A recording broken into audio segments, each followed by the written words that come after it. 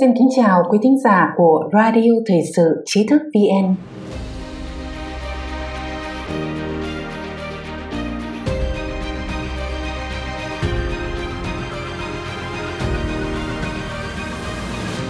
Hôm nay, xin kính mời quý thính giả cùng nghe một bài viết của Scott Perry được đăng trên Washington Times.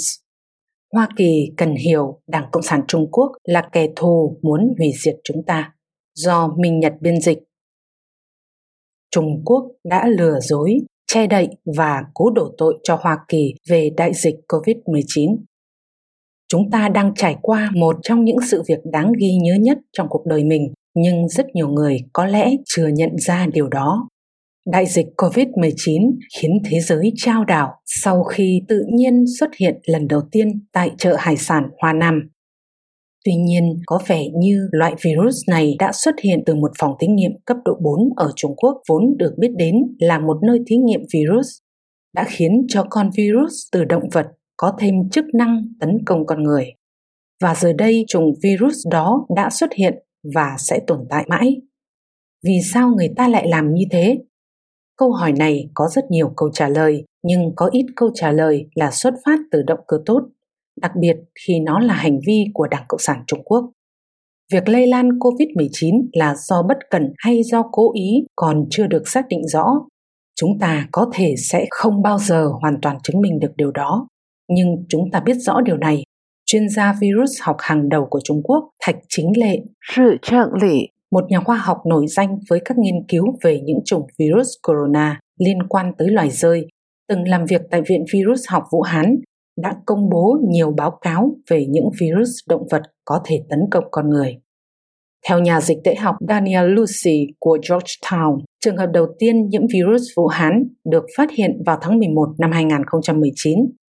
Tuy nhiên, Đảng Cộng sản Trung Quốc đã không chính thức thừa nhận sự bùng phát của virus cho đến ngày 20 tháng 1 năm 2020, tức là gần 6 tuần sau.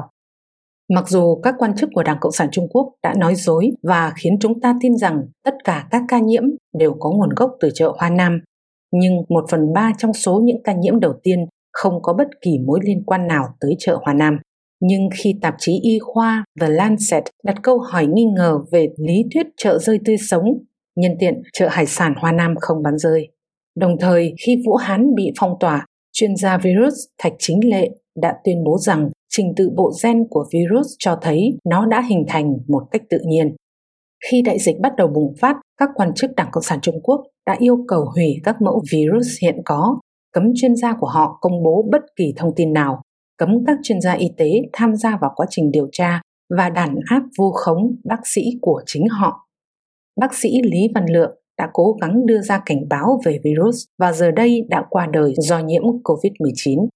Đầu tháng 2 năm 2020, chuyên gia hàng đầu của Trung Quốc về phòng chống vũ khí sinh hóa Trần Vi đã chính thức nắm quyền kiểm soát Viện Virus học Vũ Hán và Hoàng Khôn Minh, trưởng ban tuyên giáo Trung ương Trung Quốc, đã lãnh đạo việc kiểm soát thiệt hại và chiến dịch tuyên truyền thông tin sai lệch bắt buộc truyền thông phải tuân theo. Tôi có thể tiếp tục bình luận về việc này, nhưng giờ độc giả hẳn đã nắm được điểm trọng yếu. Đảng Cộng sản Trung Quốc đã biết rằng virus lây lan từ người sang người trong những cộng đồng sống quanh Viện Virus học Vũ Hán, nhưng nó không chỉ để cho virus lây lan đến các vùng còn lại của thế giới, mà còn dối trá về việc này, lại còn cố che đậy, và thậm chí còn cố đổ tội cho Hoa Kỳ rằng dịch bệnh của Mỹ là do các quân nhân Hoa Kỳ đã từng đến Vũ Hán vào tháng 10 năm 2019 trong Thế vận hội quân sự, rồi lây lan cho người dân sở tại ở đây. Luận điệu này cũng hay đấy, nhưng cả 300 quân nhân hay nhân viên trong nhóm này đều xét nghiệm âm tính với COVID-19. Nếu những hành vi này xảy ra ở bất cứ đâu bên ngoài Trung Quốc, chúng sẽ được coi là hành vi phạm tội, ít nhất là vô ý giết người hoặc ngộ sát không tự nguyện. Bạn sẽ làm gì khi nhận ra bạn đang sống cùng với một kẻ đang cố gắng hủy diệt mình? Đó chính là tình huống đang diễn ra hiện nay với Hoa Kỳ. Việc nhận ra và tệ hơn nữa là việc chấp nhận rằng cái vị đối tác mà bạn đã và đang có mối quan hệ mật thiết đó thực ra là kẻ thù thì về mặt kinh tế mà nói là khá khó khăn, và về mặt tâm lý mà nói thì gần như là không thể tiếp nhận nổi. Kể từ năm 1999, thời điểm mà hai tướng Trung Quốc Treo Léng và Oáng Xiang Xuệ, Kiều Lương và Vương Tương Tuệ xuất bản cuốn sách Chiến tranh không giới hạn, kế hoạch tổng thể của Trung Quốc để tiêu diệt Hoa Kỳ, Unrestricted Warfare, China's Master Plan to Destroy America. Hoa Kỳ đã lần lượt bị tấn công liên tục vào kinh tế và tài chính, và giờ đây chúng ta phải hứng chịu một cuộc tấn công sinh học. Cũng như vụ 11 tháng 9, cuộc tấn công này đã thay đổi cách mà người Mỹ chúng ta sẽ nhìn nhận và hành động. Việc chúng ta hành động như thế nào sẽ quyết định liệu rằng chúng ta, một quốc gia và một nền văn hóa, có thể chịu đựng được bao lâu và có vượt qua được hay không. Xin đừng nhầm lẫn, những kẻ thù của chúng ta đã thấy rằng việc khiến một siêu cường đơn độc quỳ gối mới dễ dàng làm sao. Tất cả bọn họ đang chăm chú nhìn. Với bất cứ hình thức tội phạm nào, kể cả việc giết người hàng loạt, phải có ai đó hoặc một điều gì đó chịu trách nhiệm và nhất định phải bị quy trách nhiệm. Trong trường hợp này, đối tượng đó chính là Đảng Cộng sản Trung Quốc. Đừng lãng phí thời gian thêm nữa, phải thực hiện ngay một cuộc điều tra sâu sắc và không khoan nhượng mà không được có sự tham gia của những kẻ chuyên biện giải và gây nhiễu loạn của Trung Quốc như Tổ chức Y tế Thế giới, Ngân hàng Thế giới hay các công ty mạng xã hội Hoa Kỳ. Nếu không thể đưa những kẻ phải chịu trách nhiệm ra tòa án quốc tế, thì phải có một phiên tòa ở Hoa Kỳ. Công lý phải được thực thi, nhất là vì những người đã mất mạng do sự khinh suất của Trung Quốc, hay nói một cách tệ hơn chính là sự khinh thường mạng sống một cách có chủ ý của Trung Quốc. Chúng ta đã nhảy vào cuộc chiến tranh ở Afghanistan vì những kẻ khủng bố đã cướp đi mạng sống của ít người Mỹ hơn nhiều so với đại dịch lần này.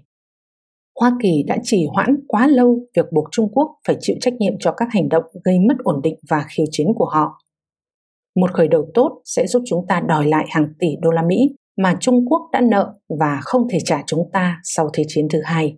Và đương nhiên sẽ bù đắp được một chút cho hàng nghìn tỷ đô la Mỹ đã bị tổn thất do đại dịch, do Đảng Cộng sản Trung Quốc gây ra, và chúng ta cần phải đòi lại hết số tổn thất đó. Đối với Đảng Cộng sản Trung Quốc, Hoa Kỳ cần phải độc quyền nhiều hơn trong các ngành trọng yếu như sản xuất, công nghệ, chuỗi cung ứng, y tế, truyền thông, nông nghiệp, quân sự, vũ trụ và giáo dục. Phải chấm dứt hành động mở cửa cho Trung Quốc hay lờ đi các tội ác có hệ thống và dày đặc của chế độ này.